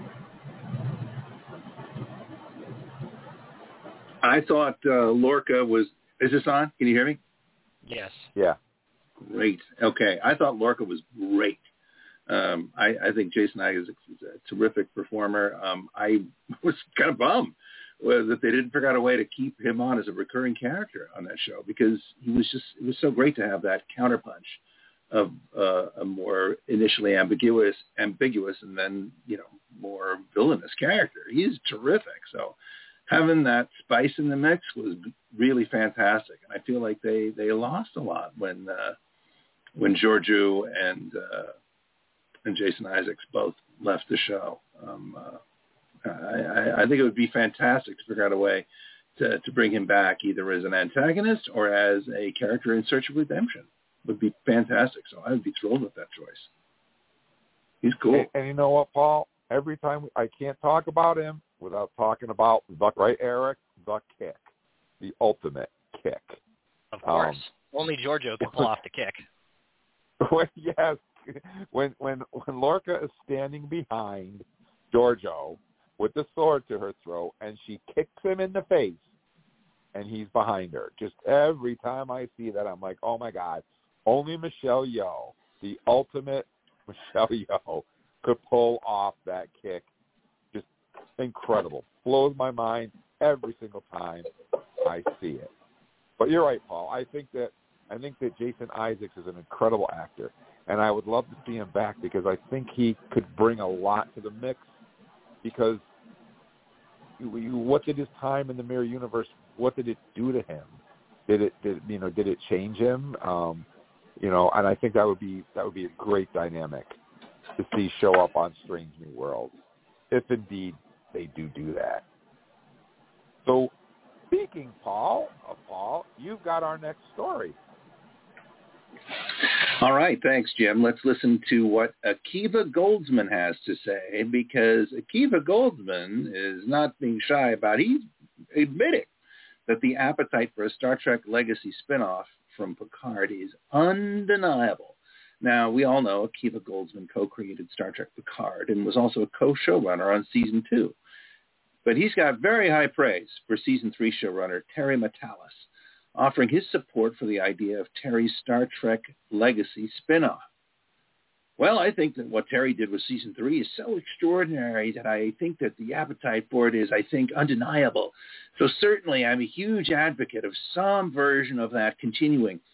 It was so spectacular, I think, what he did. And so, right now there's no pitching of anything. Right now the world is shut down due to the writer's strike. But, I would really hope, and let me put it like this.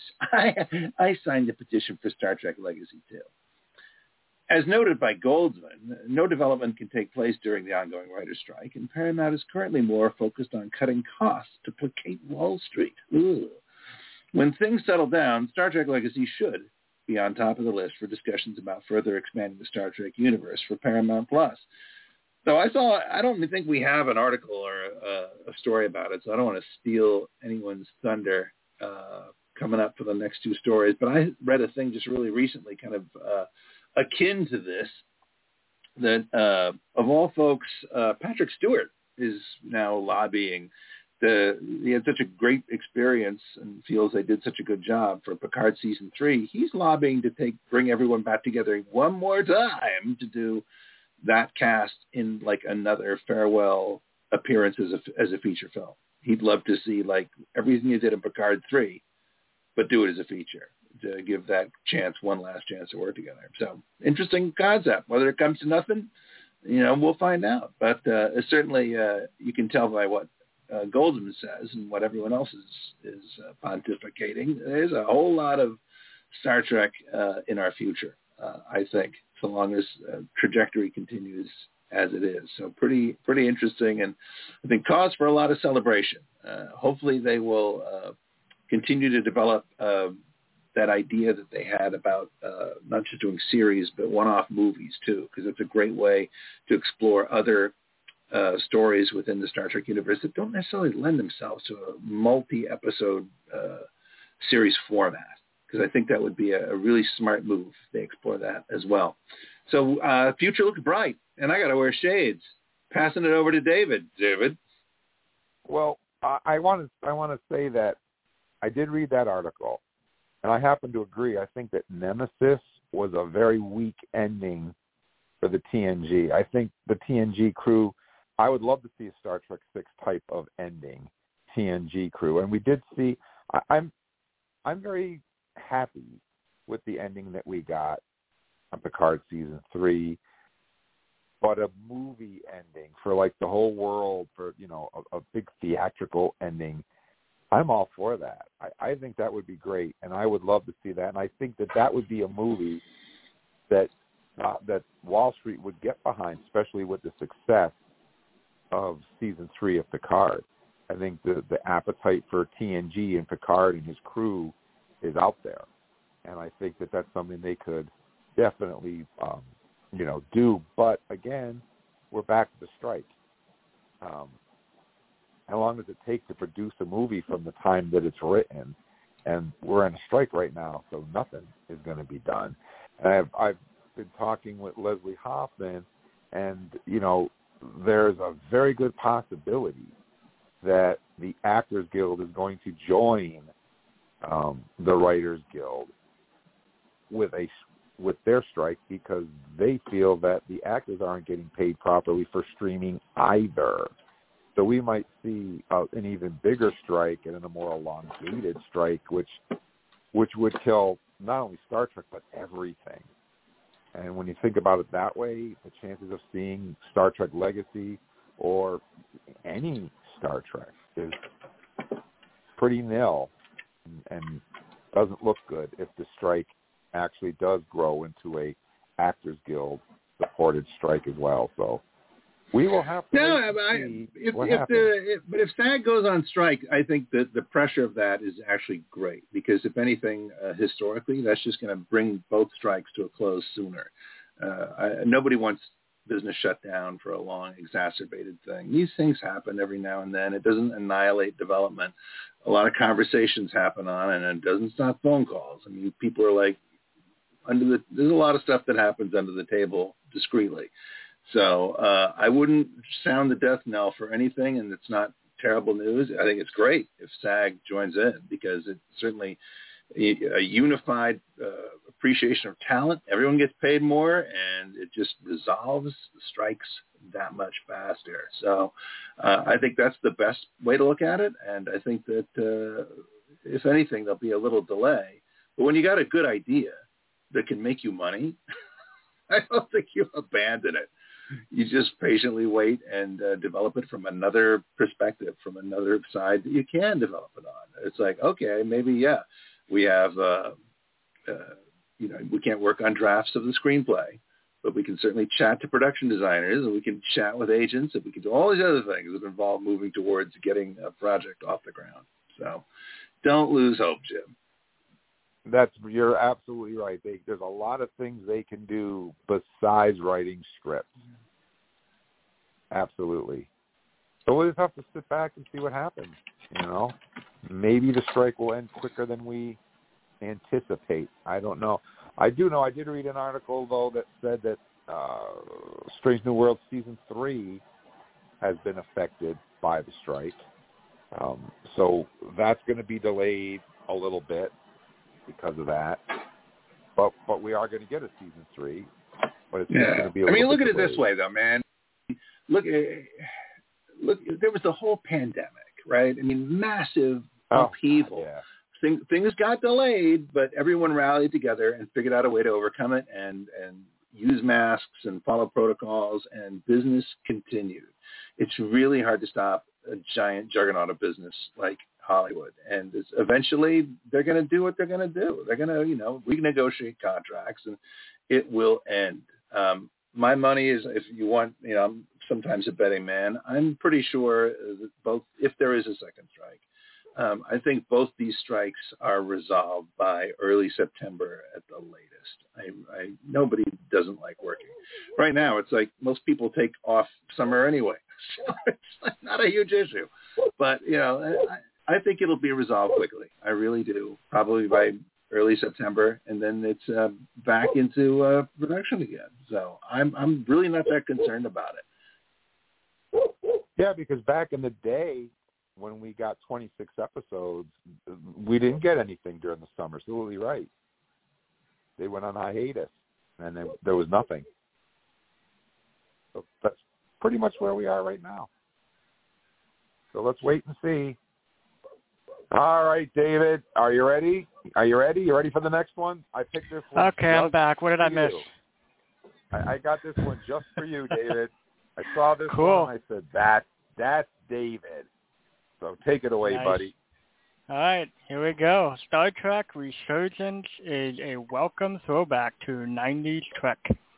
While Star Trek has enjoyed quite a long history of video game adaptations, Star Trek Resurgence, just released from developer Dramatic Labs and publisher Brunner's House, hews more closely to the spirit of classic Trek, more focused on exploring strange new worlds and new civilizations than blasting them. If you're familiar with the choose-your-own-adventure flavor of Telltale games, you'll feel right at home in the narrative-focused gameplay of Resurgence. I gotta tell you, it is a really fun game. I recommend you guys getting it. It's probably the best, closest Star Trek game I've ever seen in a long time. The game itself plays out largely like an interactive movie with a heavy emphasis on dialogue and relationship building. It feels like an upscaled episode of the classic Next Generation, from its wood-paneled Starfleet bridge sets to its motley crew of characters. And I gotta say, I can't recommend it enough. It is really good. You guys should get it. It's on PCs, through Steam. But actually, no, sorry, not Steam. It's through Epic Games. And right now, I believe that's really the only place you can get it from. So it's really good. It's also on Xbox, PS2, and all the other ones. PS2? I can't remember all the names, but what's that? PS2? Try PS4 and PS5. We're not making PS2 games anymore. Oh, okay. I thought I read PS2. Maybe it was 5. Okay. My brain flipped upside down. But anyways, yeah, so there's a lot of platforms that it's playing on. But unfortunately, it is only going through the Epic game that I can find at the moment. So it's well worth getting. So, yep. So, David, yes. How long did it take you to work through the game? Does it have a high replayability to it, or as you play it once and that's it, you're done? Oh yeah, no, it's definitely got a replayability because it's very heavy on the narrative of choices. So whatever choices you make has a different outcome toward the ending. And honestly, for me, it took about a good 3 days straight. But then again, of course, you know, I haven't been playing 24 hours.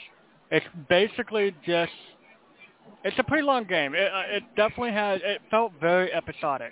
Every chapter, it goes through chapters, and so every chapter, it's just like, it felt like a new episode of Star Trek, but it was playing throughout different characters. You're not just playing as one person, spoiler alert, of course, but yeah, you just have to play it. It really felt like Trek, and the whole idea of it, the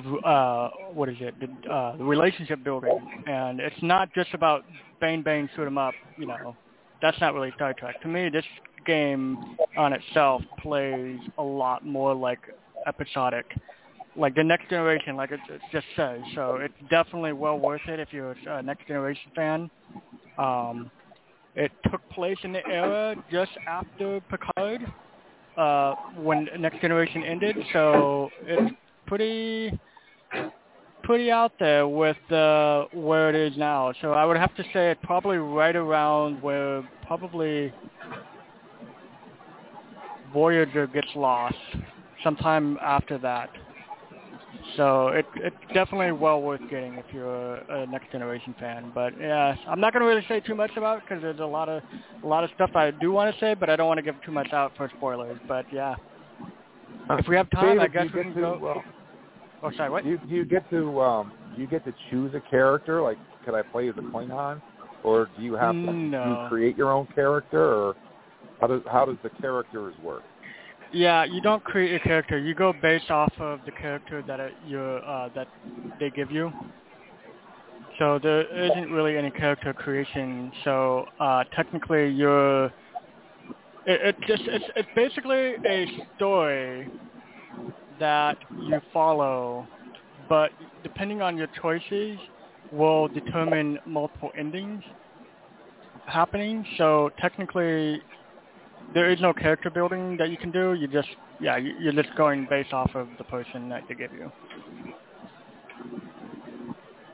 Wow, it sounds like a fun game. I'll have to try to track it down on my PS4. Yeah, PS4 and PS5, not 2, sorry.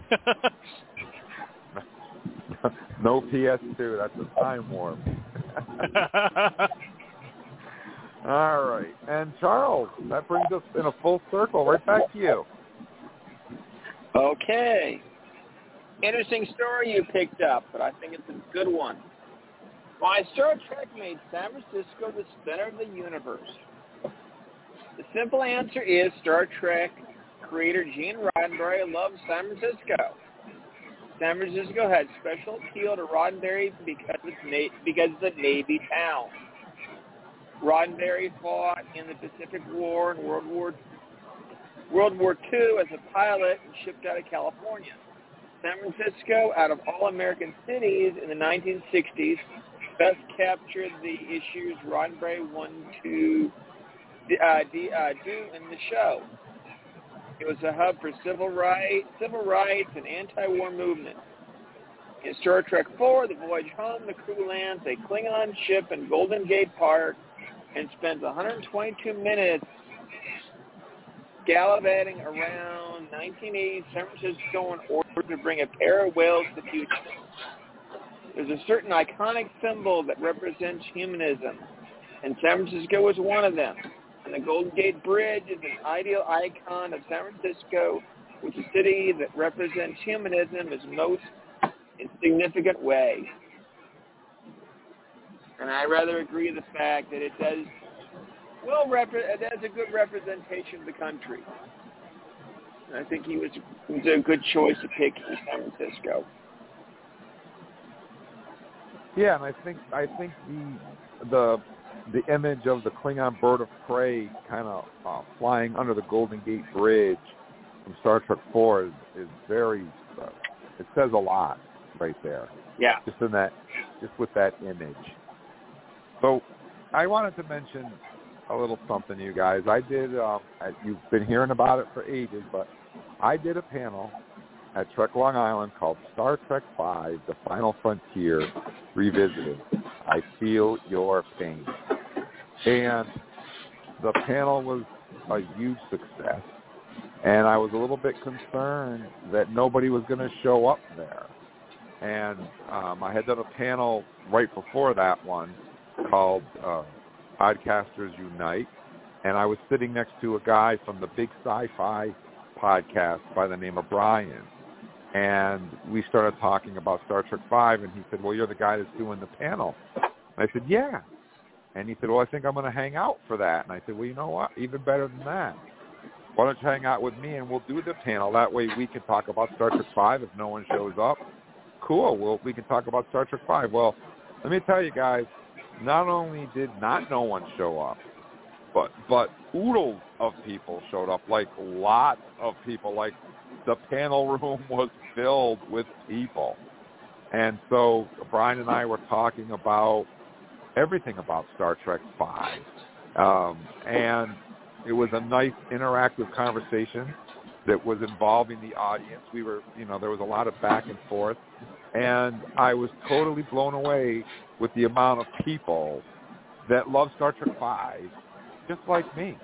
I'm not alone out there. And that was the biggest takeaway, is that I wasn't alone out there. There were a lot of people that feel that Star Trek V is wrongly, crucified. And we had a really, really nice back and forth conversation about Star Trek V. It was one of the highlights of the entire convention. And I remember when Edwin was asking me if I wanted to do a panel because they needed some panels filled, and I mentioned to him, I said, I'd like to do a panel on Star Trek V if it's something you think people would be interested in. I mean, if you feel that, people don't want to talk about Star Trek V and you don't want to put it on the schedule, I'm totally fine with that. And Edwin said, no, absolutely not. We'll put it on the schedule. And he did, and I'm glad, because it was so much fun. And you might be wondering, why am I bringing this up now? Because I did a Trek Long Island podcast on Monday with Stephanie and Matt from Trek Untold, and we talked about Star Trek Long Island next year and about the fun we had at the convention. And I made the same offer that I made at the top of this podcast. I said, if you'd like to win a copy of Star Trek Strange New World, you can call the show right now, 646-668-2433. and tell us about your experience at Trek Long Island.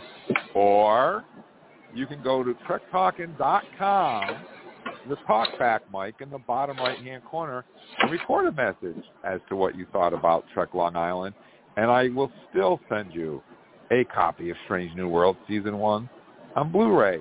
So obviously, the fact that I'm making a big deal out of this means what? We got a message. So when my email dinged and said, "You've got mail," I was pretty excited that someone actually went to the talkback mic. And I was totally shocked and thrilled and happy and excited when I listened to the message and found out who it was from. So I want to play the message for you guys without further ado, and I want to let you know that I sent out a copy of Star Trek Strange New Worlds already in the mail, and here's the message that we got at trektalkin.com.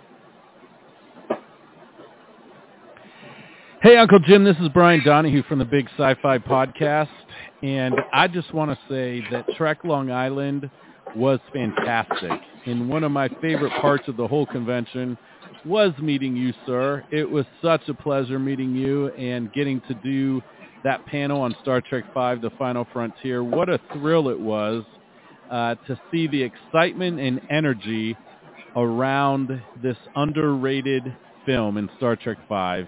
It was really cool to see a room that had a lot of people in it, actually, and people engaging in the topic and interested and agreeing with us that Star Trek V is not as bad as everybody thinks it is. So, loved the convention, loved meeting Stephanie and Edwin and all the actors and the other podcasters like yourself. Just a pleasure. So, Godspeed, Kapla, my friend. Hope you're doing well.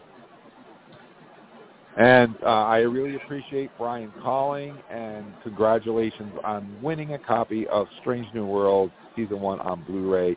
And that can be you too, guys. All you got to do is go to trektalkin.com, click on the talkback mic, leave us a message. I'll drop a copy in the mail. It's that simple. So if you're afraid to call, you don't want to let your fingers do the walking and call Trek Talkin', you can easily go to trektalkin.com and use the talkback mic. Very easy, just like Brian did. And I got to tell you, all of the podcasters that I met at Trek Long Island were awesome, and I'm really looking forward to next year. All right, guys. Well, believe it or not, that wraps up our podcast for tonight. We've got a lot in store for you guys coming up. We're going to be talking to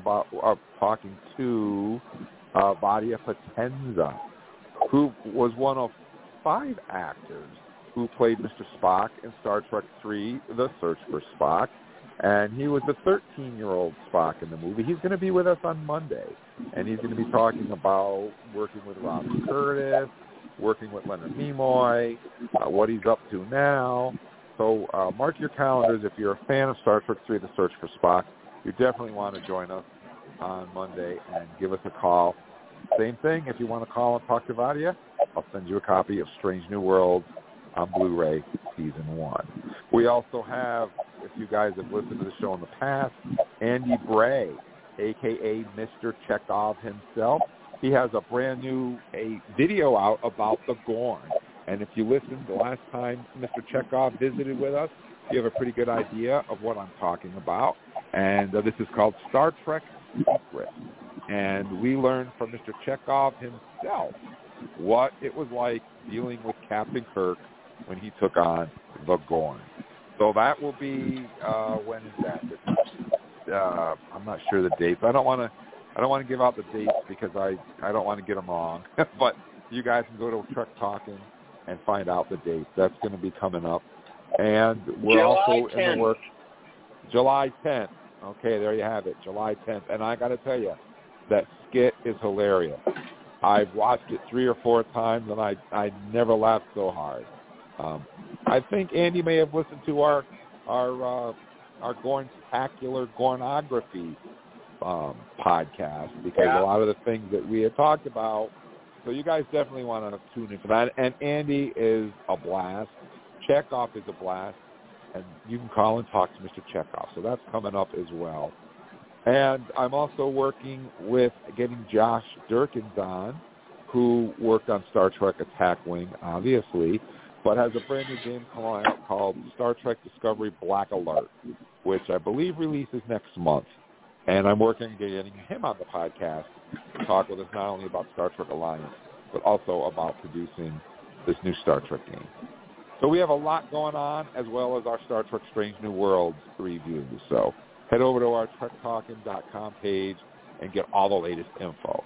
Well, guys, that's it. Does anybody have anything they want to add before we say goodnight? No? Okay.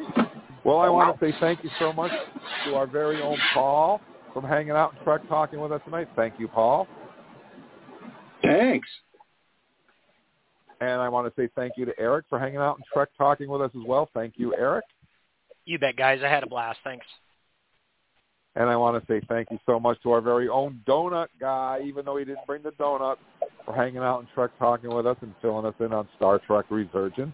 Thank you so much, David. You're welcome. But does frozen donuts count? Yes, we can count those. Okay. Absolutely. And, of course, thank you to our very own Charles for hanging out and Trek Talking with us. Thank you, Charles. Thank you. It's always fun. And, guys, just remember, Star Trek fans are the best fans. You better believe that. Please, everybody, try to stay safe and be good to each other. Hailing frequencies are closed. Good night, everybody. Good night. Live long and prosper. Let's see what's out there. Engage.